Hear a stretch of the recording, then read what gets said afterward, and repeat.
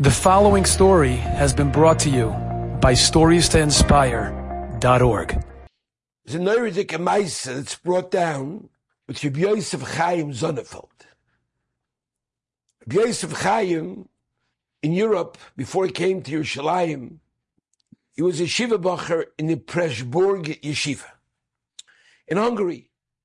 And there was a lady, a respectable lady, who for years had a minhag to come to the yeshiva from time to time and drop off a respectable donation.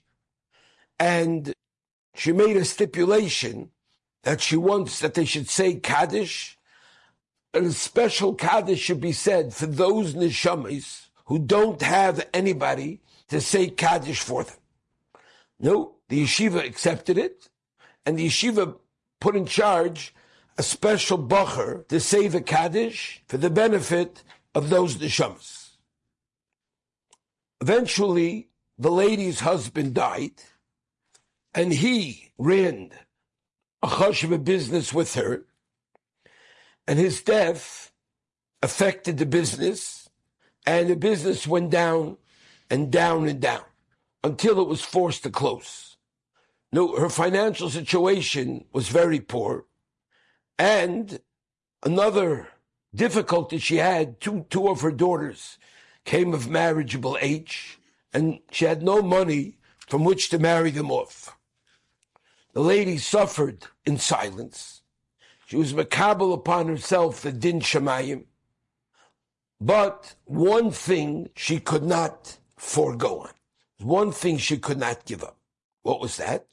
Her minhag to arrange a Kaddish for neshamas who didn't have somebody to say Kaddish for them. And it caused them tremendous pain. It caused her tremendous pain. But she couldn't afford it. And she didn't want the Kaddish to stop. Because of this reason, because she lost money. So, in her bitterness, she came up to the yeshiva. And she went to the office. She asked to speak to someone in charge. And she told him about her situation. And she pleaded, then could they still arrange to continue the Kaddish for those neshamas who didn't have anybody to say Kaddish for them. Until Amid Hashem will restore her financially, and she will go back to supporting the yeshiva the way she used to. No, the Rosh Yeshiva heard this request, and with great emotion they promised her that they would fulfill her request. No. When she left the yeshiva, she walked out of the building. She sees a man with a beautiful hadras upon him, with a white beard, an older gentleman, and he looked extremely white-faced, and he passed her and he said, Shalom to her, which was in itself unusual. The lady was surprised to get such a nice Shalom Aleichem from this respectable-looking Jew, and she didn't know him at all. She was even more surprised when the old man walked right up to her and he began to engage her in conversation. And he said, tell me about what's going on in your life. Now she was shocked. She let out a groan and she told this man about her position that she used to hold with her husband and how now she's in a very bad, low place. She doesn't have the basic needs that she needs to even marry off her daughters. So the man asked her, what's the amount that you think you need? So the lady said, a number. So the man pulled out a piece of paper from his pocket and took a pen and he wrote on the piece of paper, to whom this may concern, the holder of this paper should be given X amount of money. Told the lady to take this money to go into the following bank, bring it to the people in the bank, but then he said, if I sign this paper, who knows if I signed it or not? Who's going to know if I signed it? So he said, we have to have witnesses. So they looked around, and there were two Bachrim walking there. And they invited the two Bachrim to come watch this man signed the signature, and then he signed his signature again on another piece of paper to be able to mekayim the signature. One turned out to be the future Satmarov, and one turned out to be Rabbi Yosef Chaim Sonnenfeld, the Rav in Yerushalayim. No. So the Bochum signed this and gave the lady the paper, Shalom Yisroel. The next day, the lady went to the bank. She went to the man in the bank, and she said, I have a check here, a piece of paper, and I want you to honor it. The guy looks at it, looks at her. He looks at it, looks at her. And he was very surprised. So he took the lady into a side room, told him, wait over here. And he walked out, and he brought it to the chief head of the bank. And the guy takes a look at it, and he goes faint, and he falls off his chair on the floor. No, it became a big tumult in the bank. And all the officers came running to see what's going on. And they made a shomer go watch that door where the lady is, it shouldn't escape. They were choshish that there's some kind of geneva going on. They wanted to make sure to get to the bottom of it.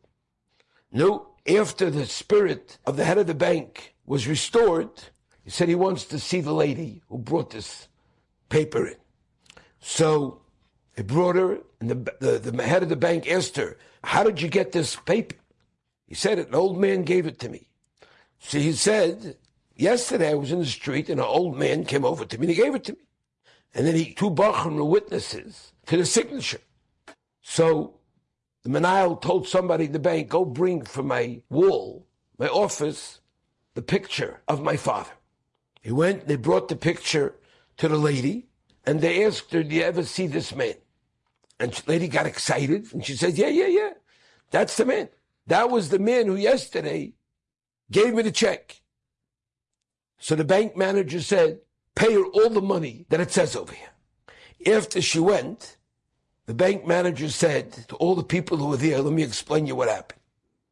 He said, the man that gave the lady the check was none other than my father, who died 10 years ago.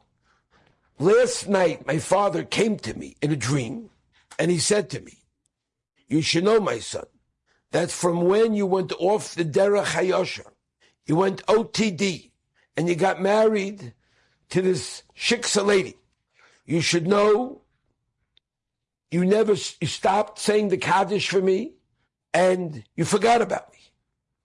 And because you didn't say Kaddish to me, it was a very great disappointment. But my schus was that this lady arranged with the yeshiva that somebody should say the Kaddish for me if he didn't have somebody to say a Kaddish for them. And she arranged for that Kaddish. And she helped my neshama be elevated. This lady is going to come to you tomorrow and make sure you give her all the money that's written in that paper. I woke up in the morning and I told my wife, the Goyish wife, about it, and she made light of it and told her, you probably suffering from sleep apnea or something, and I'll have to get you a test with a psychiatrist. He went to work, and then this came out. So Rabbi Yosef Chaim Sonnenfeld concluded by saying, the two Bachur who signed that, one was myself, and one was Rabbi Yehuda Grunwald, who became the Rav of Satmar. And that man then became a Baal Tshuva. His wife converted Kedin, and they raised a frum family. Surprising, but I say this. A person has to know, it was once a story of a freie mensch, person who knew nothing about Yiddishkeit, who was at a seance. And at this seance, they were speaking with neshamas. So this guy was an officer in the Israeli army, and he walks into a room, and a group of chevra, not from chevra, making a seance and calling to neshamas. So he said, I walked in, I said, chevra, how come you're not sleeping? He walked in, he said, and I said to them, what are you doing? I went over to the table to flip the table, and I said, don't do that. So we're in the middle of a seance. He said, what's that? So we're talking to neshamas. He said, I was afraid, I didn't know what they're talking about. I said, yeah, right. So he said, we are. Tell me, is there anybody in your life that you were very close to and died and you'd like to talk to? So I told him the name of my best friend. And a few minutes later, he told me, your friend's neshama is present. He said, how am I supposed to know that? He said, ask him a question that only you and him know. So I began to ask questions to him. What did we do in this and this time, this and this place, and no one knew except me and him? And the neshama gave the answer. And it blew me away. And he asked the neshama, where are you? And the guy running the seance said, he means, are you in Gehenom or in Gan Eden? And the guy answered, I'm in neither. He said, where are you? He said, I'm in Kaf HaKela. I'm getting the slingshot treatment. Very frightening treatment that a person gets. And he said, why are you there? And the guy started giving a whole list of Averas that he did. He said, I had done the same Averas with him, a lot of them. But we then asked him, is there anything we can do for you? And he said, yes. He said, say Kaddish for me. Please say Kaddish for me. Now this guy was a Fraya Chaya. It's like amazing to me. He was so far removed from anything. I would think if my friend asked me to do that, even if he wasn't my friend, so please do me a favor, say Kaddish for me, I'd arrange it that day.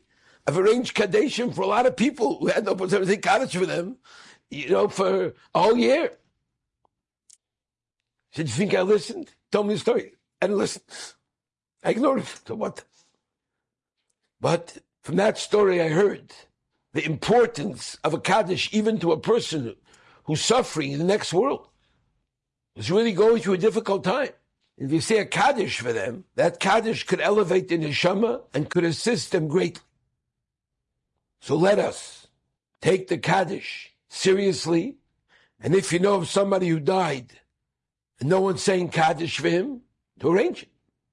I remember reading an amazing story when Reb Chaim Oizer Grodzinski, the Vilna Rav, died. He left nobody behind to sit shiva for him or to say Kaddish for him. So, can you imagine that? He had no children, and no wife, no children. And arranged the shiva? Arranged the Avelis for him? My Rebbe's brother, Rebbe Fol Halevi Soloveitchik. He was a young teenager then. A young teenager. He arranged the shiva in his house for 7 days that people should sit there and daven yonim and say Kaddish for him. It's a pretty big schus. So if you have the opportunity, don't let it slip through your fingers. Enjoyed this story?